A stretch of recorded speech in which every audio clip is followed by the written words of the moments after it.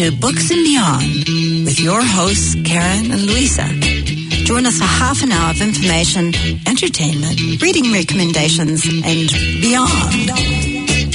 Brought to you by Auckland Libraries. I know this girl, and she works in a library, yeah, standing there behind. Kia ora, everyone. Kia ora, Karen. Kia ora. And kia ora from our special guest, Little Arnold, my toy puppy. That's right. We're talking animal love today on the show. Karen, I don't know if you are aware of a new book that's been written by a cat. It's a cat who comes from LA. Where else?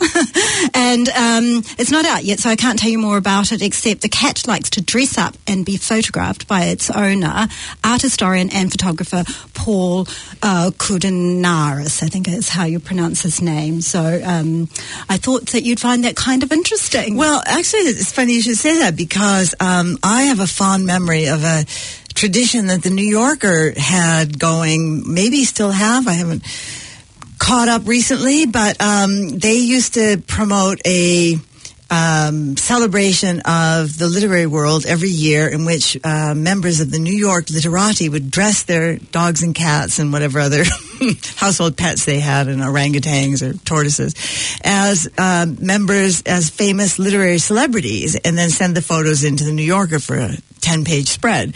My favorite, I remember, was somebody sent in two dogs together who were Simone de Beauvoir and Jean-Paul Sartre. So Simone de Beauvoir was a dog, a kind of a hound dog, wearing one of those turbans that Simone de Beauvoir always wore.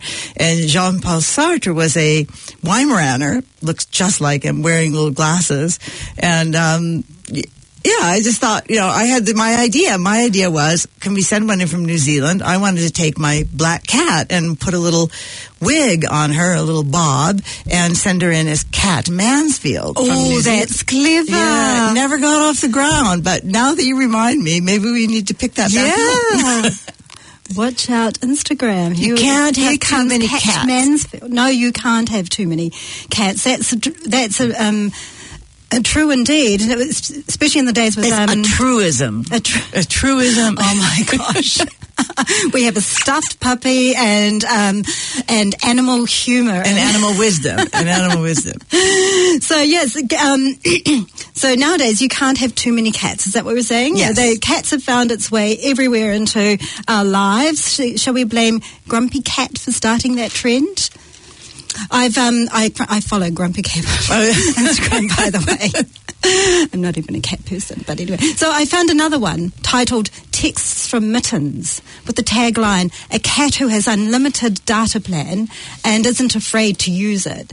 This whole book is text conversations between Mittens and the cat and Mittens' mum, described in the character guide as single, working mum who loves puns and dabbles in online dating. Oh, very modern relationship. Doesn't sound like a Karen, but if you're going to ask me which part I want to play, I know I don't want to have to try and be a cat voice on the radio. So even though she doesn't sound like a Karen, I'm willing to play the mum if we want to read some of these tips. Cool. You must have known by my post-it sticking out of the book. Yes. Yes, it's very cool. The texts are presented in speech bubbles, so they're going to be easy for us to read. And inside the screen of an Android phone, which I know because the button on the pages of the phone on the pages is rectangular, not a circle. I should say that Mittens is, there's a few other characters. There's Stumpy, Mittens' neighbourhood cat or cat neighbour cat, and Phil the dog who lives with Mittens and Mum. And I think there's also a grandma. So who did you choose to be? I said I want to be the mom. I do not want to have to do a cat voice, but I see you as an excellent cat voice. Yeah, I shall get practice. I should have been practicing my purr. Okay, here we go. So first conversation, text conversation. Stumpy gave me fleas. I'll pick something up. Thanks. I'm just watching Judge Judy. Okay, if it fleases the court. Lol. Hashtag not funny. I had an itch for parasitic humor. Retract that comment and I'll retract my claws. Meow. That was good. Yeah. Like that meow. Do another one? Okay. Okay. So what page are we on? Page 29, Karen. Yeah. So, which one do you want to read out of page 29? Oh, I'll just stick with being the mum. Okay, right. Okay, so I'll start. Phil keeps barking at my cat tree. Make him stop. I wonder what his deal is. I don't know, but it's annoying. Come home and make him stop. I guess he's barking up the wrong tree. Lol, lol. Hashtag done with puns. Well, they wouldn't have been done with puns, Louisa, if they had wandered into that other section of the library, which is a paradise for animal lovers, which is that of the pet crime. Oh, right. Yeah. I have seen those in the library in the crime section. Area. Yeah. So pet crimes stand out for being very colorful and stand out for the use of puns in their titles. They're actually a subset. Pet crime, which I'll have you note, is not about pets committing crimes, but about pets solving crimes, either by themselves or as an aid to their... what do you call them nowadays? It's not master, surely. Surely we're beyond master. Owner, companion, mom. What clever little pets they are. Yes. So the subgenre animal mysteries is a subgenre of cozy mysteries, which is a subgenre of amateur sleuths. In this case, they're amateur not because they're like a Roman senator or I'm a picturing golf a player. family tree of sub-genre. They're amateur sleuths because they are animals. So animals don't usually as a profession solve crimes, but in this great subgenre pet crime, they do. And one of the rules about pet crime is that you have to try and get a pun in everywhere you can, especially in the title. So I've just run, this is going to be for you, for your pleasure. Yes, I've got my sheet of paper. I've run the results of what comes up if you search for cozy animal-themed mysteries in our library catalog. I'm laughing already. Yeah, so why don't you read me your first one? Okay, I'll try and stop laughing. Hounding the Pavement. And you've also included here, Karen, True Librarian. It's an electronic resource, this one, which means it's an e-book. And in the title, A Dog Walker Mystery. Yeah. So you could be, I was going to say you could be reading this on your phone while you're walking your dog, but possibly not, because you would possibly not want to be not looking where you're stepping if you're a dog walker. So number 2, we've got from the series Paws and Claws Mysteries, Mission Impossible. Oh. If I was really clever, I'd think of a Tom Cruise animal pun to go. Oh, yeah. Maybe it'll come to us later. Number 3, Murder Most Howl. Murder Most Howl. That's a Macbethian title. And then we have... something dark. Here's one for your little guy there on the table. Oh, yeah? The More the Terrier. Woo! That's for you, Arnold. The little whipper around the ankles, nipper around the ankles. And number 5, Not a Creature Was Purring. That must be the Christmas edition. Yes, that would be the one in red and green. So that's just a little lighthearted. Hope there are not too many people out there who have hashtag pun no more. No, what was it? What was the hashtag? Hate puns. Done with puns. We're done with puns now. What if you ask if you are done with puns, I brought in 2 books now which have no puns in them at all, but at least that I've come across, which are both about dogs.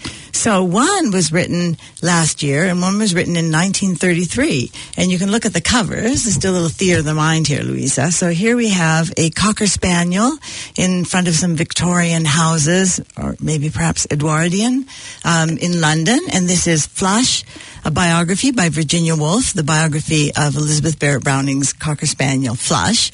And this one featuring a blurry black and white photograph of Eileen Miles' recent feature at the Writers' Festival, although did not manage to make it in for the festival, which I had recommended. Do you remember, Louisa? Yes, I talked to as one of my picks for the festival. Eileen before. So here's Eileen with a pit bull in a blurry black and white photograph. Eileen wearing a kind of a tough but tender expression, as indeed the book is. So I just like these 2 books really come together. I'm in the middle of Afterglow.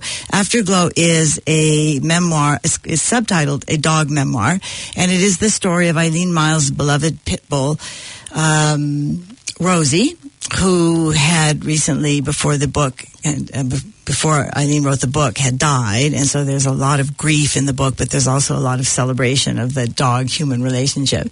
And there's even a part which is a celebration of the library, so which I really liked. So Eileen Miles, always a bonus for us, isn't that, in a book? Always a bonus, always a bonus. So Eileen Miles, I don't know how many people here have listened to past programs and heard me speaking about Eileen Miles, punk poet in New York in the 1970s, recently declared non-binary gender, so we go with the there and the they. And this is Eileen Miles' story about the dog in the library. She says, "I live and die like a dog, except for the library. It's what I know. The library is the only true monument to the writer." And then it goes on in a rhapsody about the old card catalogs, which is always fun to read about. And a moment of sadness, remembering the libraries of the past, and it's met by this wonderful consideration. So my dog reached out. Often Rosie would reach out a paw and place it on my arm. I know. I've written myself away somehow, yet this is what writing is. If I had money, I would give it to libraries and you and all the dogs, because you keep protecting me from disintegration and change, which is my inevitable home. Ash, dust, and reference. Isn't that really cool, associating dogs with libraries in that way? That is so nice. It is, and it's that, conquest of time through love, which is so beautiful. And Flush is a beautiful little book that I highly recommend, an often overlooked book of Virginia Woolf's, which is actually the story of Elizabeth Barrett Browning and her love affair with Robert Browning, seen through the eyes of this playful and yet wise beyond his years Flush, her little Cocker Spaniel.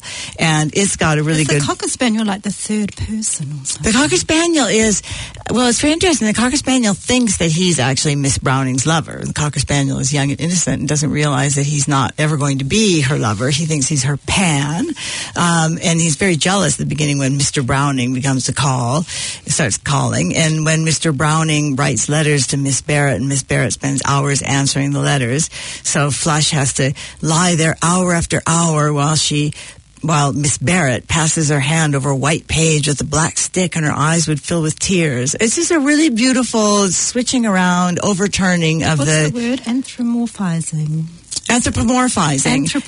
Yeah, possibly. Also, but also really beautifully a new way to look at our lives through the eyes of a more instinctive animal than we are, that we've lost a lot of our instincts. Yeah, channeling our lives through animals, I guess. Yeah.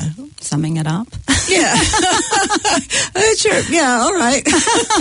Sorry, I just... Looking at life through the eyes of a beloved animal who is not sinless and is not perfect and is not an angel. It also has a lot of character. It's just a really, really, really great book. Yeah. I've also got a cutesy note. Man's best friend book, isn't it? So Finding Gobi, I think, has been the most amazing recent human dog relationship story. So Australian ultra marathon runner Dion Leonard goes to China to run 155 miles across the Gobi Desert. Perfect book for you, a runner. I wouldn't describe myself as that kind of runner. So he competes in a lot of these all around the world, and he likes pushing himself to the extreme. He says, I love competing. He actually doesn't like running. He likes competing. And in the book he shares what he calls his abnormal childhood, which helped shape this man alone competitor persona. He actually took up running while he and his wife lived in New Zealand, so there's a sort of local hook. Oh, sorry, Arnold. Arnold's enjoying the story. He squeaked when it said New Zealand. Yes. So right from the start of the race, a small sandy-coloured puppy, I think is how he's described, starts following him, and so he names her Gobi. And like him, she's tenacious, she's determined, she never gives up, except to the point where they get to a river crossing, and she can't make it across. And so this man who likes to win at all costs his heartstrings. The dog's already pulling on his heartstrings, and he goes back and he gets her and he carries her across, and it's the first time he's actually picked her up in his arms, and he says in the book, I pick her up, her face is level with mine, and I swore she gave me a look of genuine love and gratitude. Tissue time, I know. So they finish the race, and so he's determined to take her back, his new friend, back to Edinburgh, where he and his wife now live. And so during the arrangements, like all dogs pining for their owners because Kobe's been left in China, she escapes from her keepers and goes missing for, I don't know how the period of time, perhaps you want to read the book to find out. So Dion arrives back in Christchurch, China, local content that doesn't exist in the story, China, heartbroken, and mounts this determined hunt to find her. So it does end up a very happy story, or maybe I shouldn't say that. The two buddies are together again. Have I got time to read a bit about from the book? You've got it. Well, yeah. It's really quite touching. To be trusted so much by a living creature is a powerful thing, especially when you know it could choose to leave at any time. But Gobi never showed any signs of wanting to be anywhere other than right by my side. For me, to be on the receiving end of that kind of love and devotion is a special thing. To be able to care for her and to be able to give her the kind of attention and affection she needs touches something deep down in my heart. What Gobi introduced to my life was a chance for me to treat someone young and vulnerable in the way I wanted to be treated when my life was shaken out of control. Gobi needed me, even though I'm still not sure I can adequately put to words the feelings. I know that rescuing her has healed wounds I didn't know were within me. Oh, yeah, nothing like books about animals for tearjerkers. I know, and movies, of course. Yes, movies based on books about animals. That's true. They always are. I've brought. You'll be pleased to know that we have a treasure from the basement today. Ooh.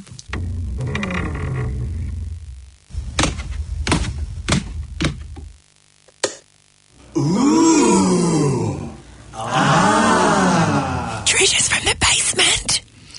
And our treasures from the basement today is bringing some comic relief after our sad stories about the death of dogs or the romantic stories. So the book I brought for Treasure from the Basement is My Family and Other Animals by Gerald Durrell. And this is a book, I first read it when I was a teenager, and I noticed, to my great surprise and happiness, that a lot of teenagers today are still discovering and reading this book. So this is a memoir of a very unusual childhood. The Durrell family was a family of British eccentrics, also heavy drinkers, which often seem to go hand in hand in British history of eccentric families. The father was the chief engineer of the Darjeeling Himalayan Railway in India. So I always think of, Wes Anderson's got that Wes Anderson component, the Darjeeling Unlimited. I've been on that train. Yeah, have you? Yeah. Well, we don't have time to talk about it now, but I'm sure that in the future, when we do travel writing, we could do one on trains, a whole show on trains. Yeah. Anyway, great. So the father dies young in India of heat and overwork, and the family goes back to England, and the children kind of play around as they're supposed to be going to school, but none of them want to go to school, and they all manage not to. And in the end, the family picks up stakes and moves to the Greek island of Corfu, which is where My Family and Other Animals is set. So the thing about Gerald Durrell is that he's the younger brother of Lawrence Durrell, who for many years was considered actually a Nobel Prize candidate, much more famous than Gerald, the writer of the Alexandria Quartet, which was one of my favorite books when I was growing up, discovered before I discovered My Family and Other Animals. But it's kind of a fussy, dandyish, while at the same time trying to be a kind of a Henry Miller type. Henry Miller being one of his good friends. He later went to Paris and spent a lot of time with Henry Miller in Paris. And Gerald was the younger brother who was not fussy about his writing. He was basically just writing to make money to back his projects of captive breeding for endangered species of being an animal collector, being a naturalist. That's the word I was looking for. Oh, sorry, I should have helped out there. Yeah, were you thinking? I was entranced by the story. I'm thinking, they were around the time of the Mitford sisters or something. Yeah. So the 30s, we're talking the 30s. They had to leave Corfu when it became occupied by the Germans in World War II. But those 5-10 years that they were there, that this book is set in, is just like full of all these hysterical. It's a really funny. So Gerald, as opposed to Lawrence, is very relaxed, and he's just writing to tell a good story. Steals all the good stories from the rest of the family. They later complained about it in a series of other books, of petulant other books. But at any rate, and he will soak anything for a laugh, basically. And he's got all these wonderful stories about being a collector, even as a child. He's the youngest of all the brothers, and dissecting turtles in the garden, and keeping scorpions in matchboxes, and Lawrence opening the matchbox and all the scorpion babies flying out. And the best moment that I'm going to tell you is when he's lying in his bed on his, I don't know what birthday, young teen's birthday, and he hears funny noises from the rest of the house. He hears a lot of voices, and then there's sort of a pattering noise, and then he hears Larry Lawrence cursing, "What is this dung everywhere?" And he's, "What? Dung? What?"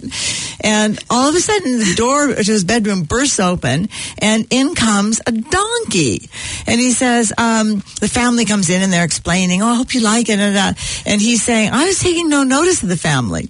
The donkey had approached the edge of my bed and stared at me inquisitively for a moment, and then had given a little throaty chuckle and thrust in my outstretched hands a gray muzzle as soft as everything soft I could think of: silkworm cocoons, newly born puppies, sea pebbles, or the velvety feel of a tree frog." Oh, isn't that the most beautiful description of a donkey's snout that you could ever want? Yes, a metaphor. This was, even more than naturalist, the term that I should have been looking for: animal lover of animals. Yes, he was a good old-fashioned animal lover, wasn't he? Good old-fashioned, and I can't believe you found a story about a donkey. Yes. And it's such a beautiful metaphor about animals, because... it's freaky. I'm reading the book Call Me Zebra, which was quickly mentioned in an earlier show. I don't know. Do you remember our conversation, our little chat about the contemporary Don Quixote or something like that? And so it's a great read. Nothing to do with animals at all. Is this the book that's a contemporary of Don Quixote? Yes. A modern contemporary. We're going to have that conversation again, are we? Yeah. Okay. So it's a refugee story, but it's full of great metaphors. Like this one, hang on, I'm just going to open it up. So, the following year, an ashen sky, greyer and heavier than a donkey's behind, settled over Iran. Oh, that is so beautiful. I remember reading it, and then I came across it in the book, and I thought, oh, that's so fantastic. I'm going to read that one again. I mean, I don't actually know what the detail of a donkey's behind it looks like, but you get a really good feel about how the sky was looking. Yeah, but we had a description. Now we've had the donkey's snout, and then we've had the donkey's behind. So going back to cats and dogs. Leaving behind the donkey. Oh, I made a pun. Leaving behind the donkey. Oh, we've lost the plot, haven't we? So, I wanted to bring up the fact that everyone thinks librarians love cats. So is this true or not? I'm a dog person, as you can tell. I bought I even have a stuffed puppy, So Karen, what are you, cat or dog? I'm actually both. I've loved cats and I've loved dogs. Quite omnivorous in my appetites there. But I do have a favorite animal that I've always wished I could have a relationship with, which is the otter. The otter?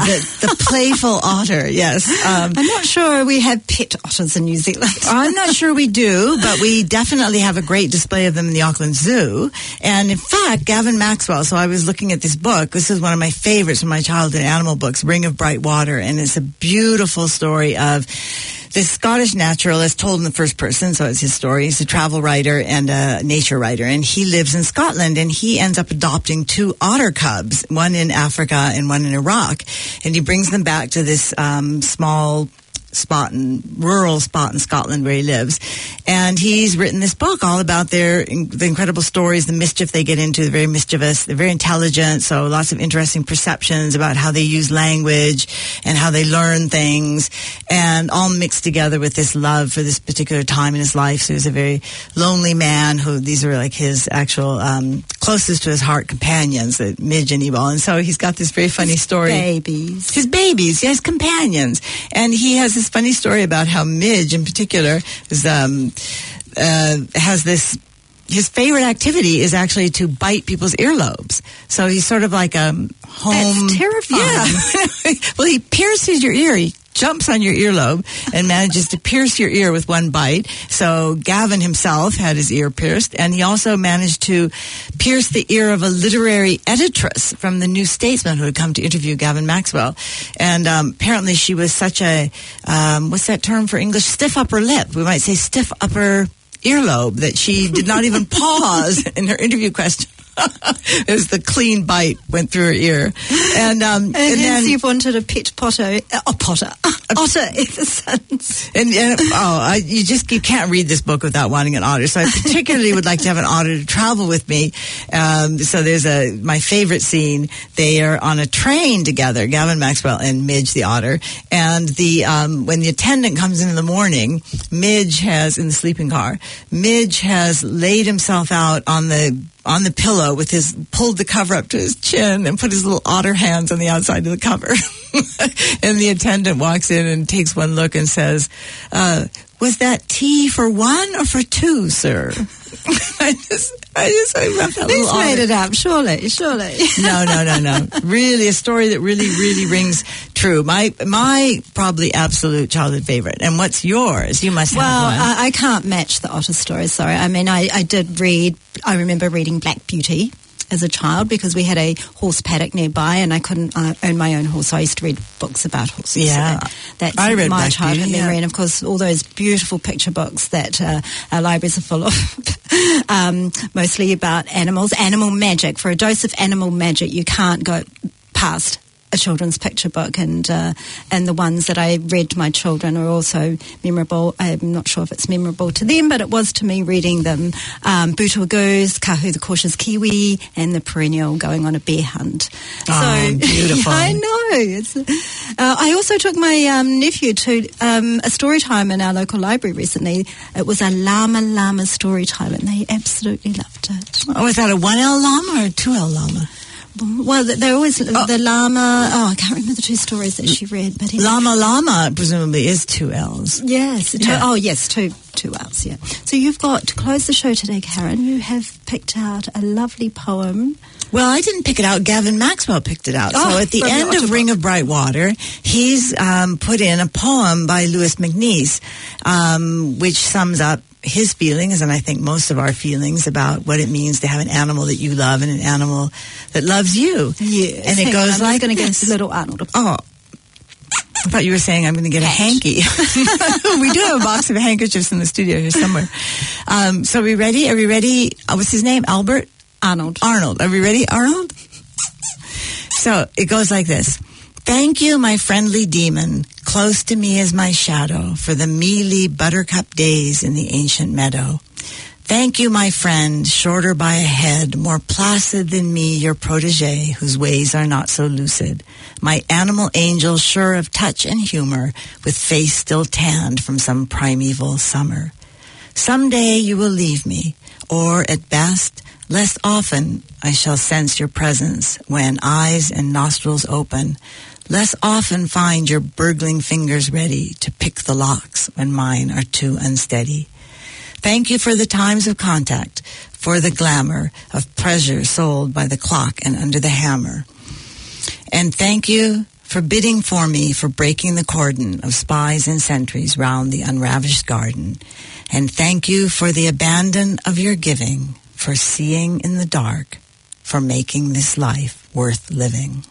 Oh, that was beautiful. Yeah. Did you enjoy that, Arnold, that little poem of gratitude to you? So I guess Arnold will be tuning in. Excuse me, Albert, what's his name? Arnold.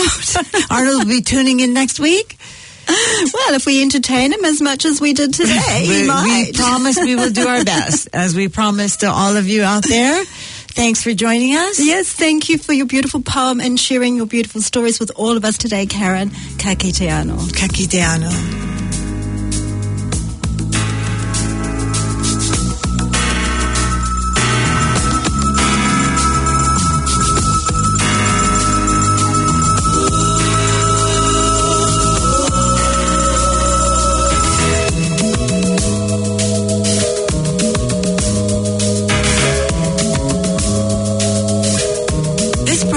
brought to you by Auckland Libraries. Find us online at aucklandlibraries.govt.nz And catch the program next Sunday at 9:35 p.m. on 104.6 FM. or anytime online at planetaudio.org.nz/books and beyond. Every day, I read